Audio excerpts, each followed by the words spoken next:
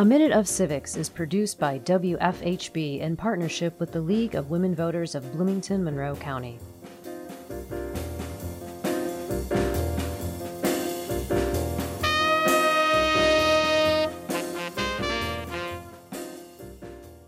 Hello, this is Susan Glowacz with the League of Women Voters of Bloomington-Monroe County, and I am here today with Ann Birch, who is also with the League. Hi, Susan. Hey, Ann, I've seen many news articles lately on the upcoming elections and about something called gerrymandering.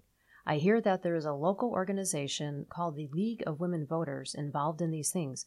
Can you tell me more about this? The League of Women Voters is actually a national league with state and local affiliates. Our league is called the League of Women Voters of Bloomington-Monroe County. How did the league get started? The league was founded in 1920, 6 months before ratification of the 19th Amendment. Remember, the 19th Amendment established the right to vote for women. It became law after over 70 years of activism by women such as Elizabeth Cady Stanton and Carrie Chapman Catt.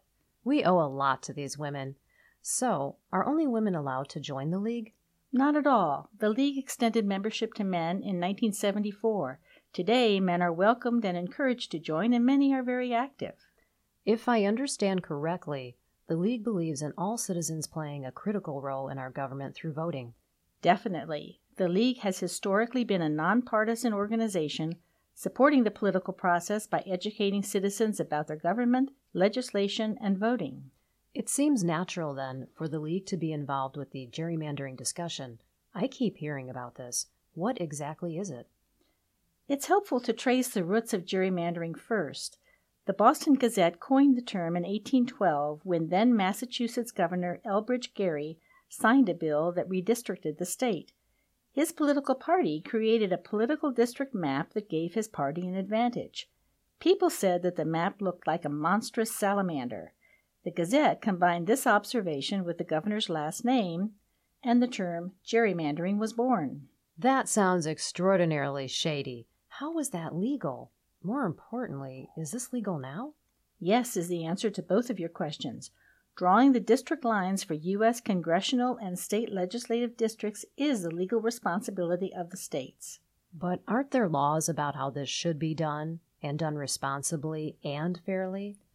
One of the primary laws is that districts are required to have a comparable number of people, and federal law currently states that district lines have to respect minority rights, but it doesn't give specifics. So, it's up to individual states to adopt stricter guidelines if they so choose? That's right. Is it possible that some states end up with district lines that were drawn decades ago? No, every 10 years after the national census, states adjust their district lines to account for population changes. But if a party holds a majority in the state legislature, then in many states, that party can draw lines that give it an electoral advantage for the next 10 years. Ah, an advantage indeed. A very unfair advantage. I imagine that gerrymandering could have, and does have, significant effects.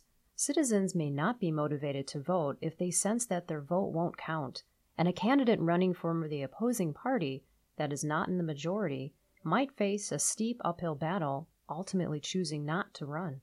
Exactly. That is the climate that we find ourselves in now in Indiana and many other states across the country. And we need to change this. We need to make improvements and restore balance to the districting process.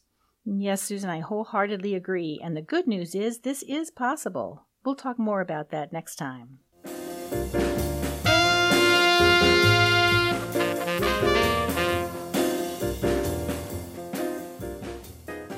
A Minute of Civics is produced by WFHB in partnership with the League of Women Voters of Bloomington-Monroe County.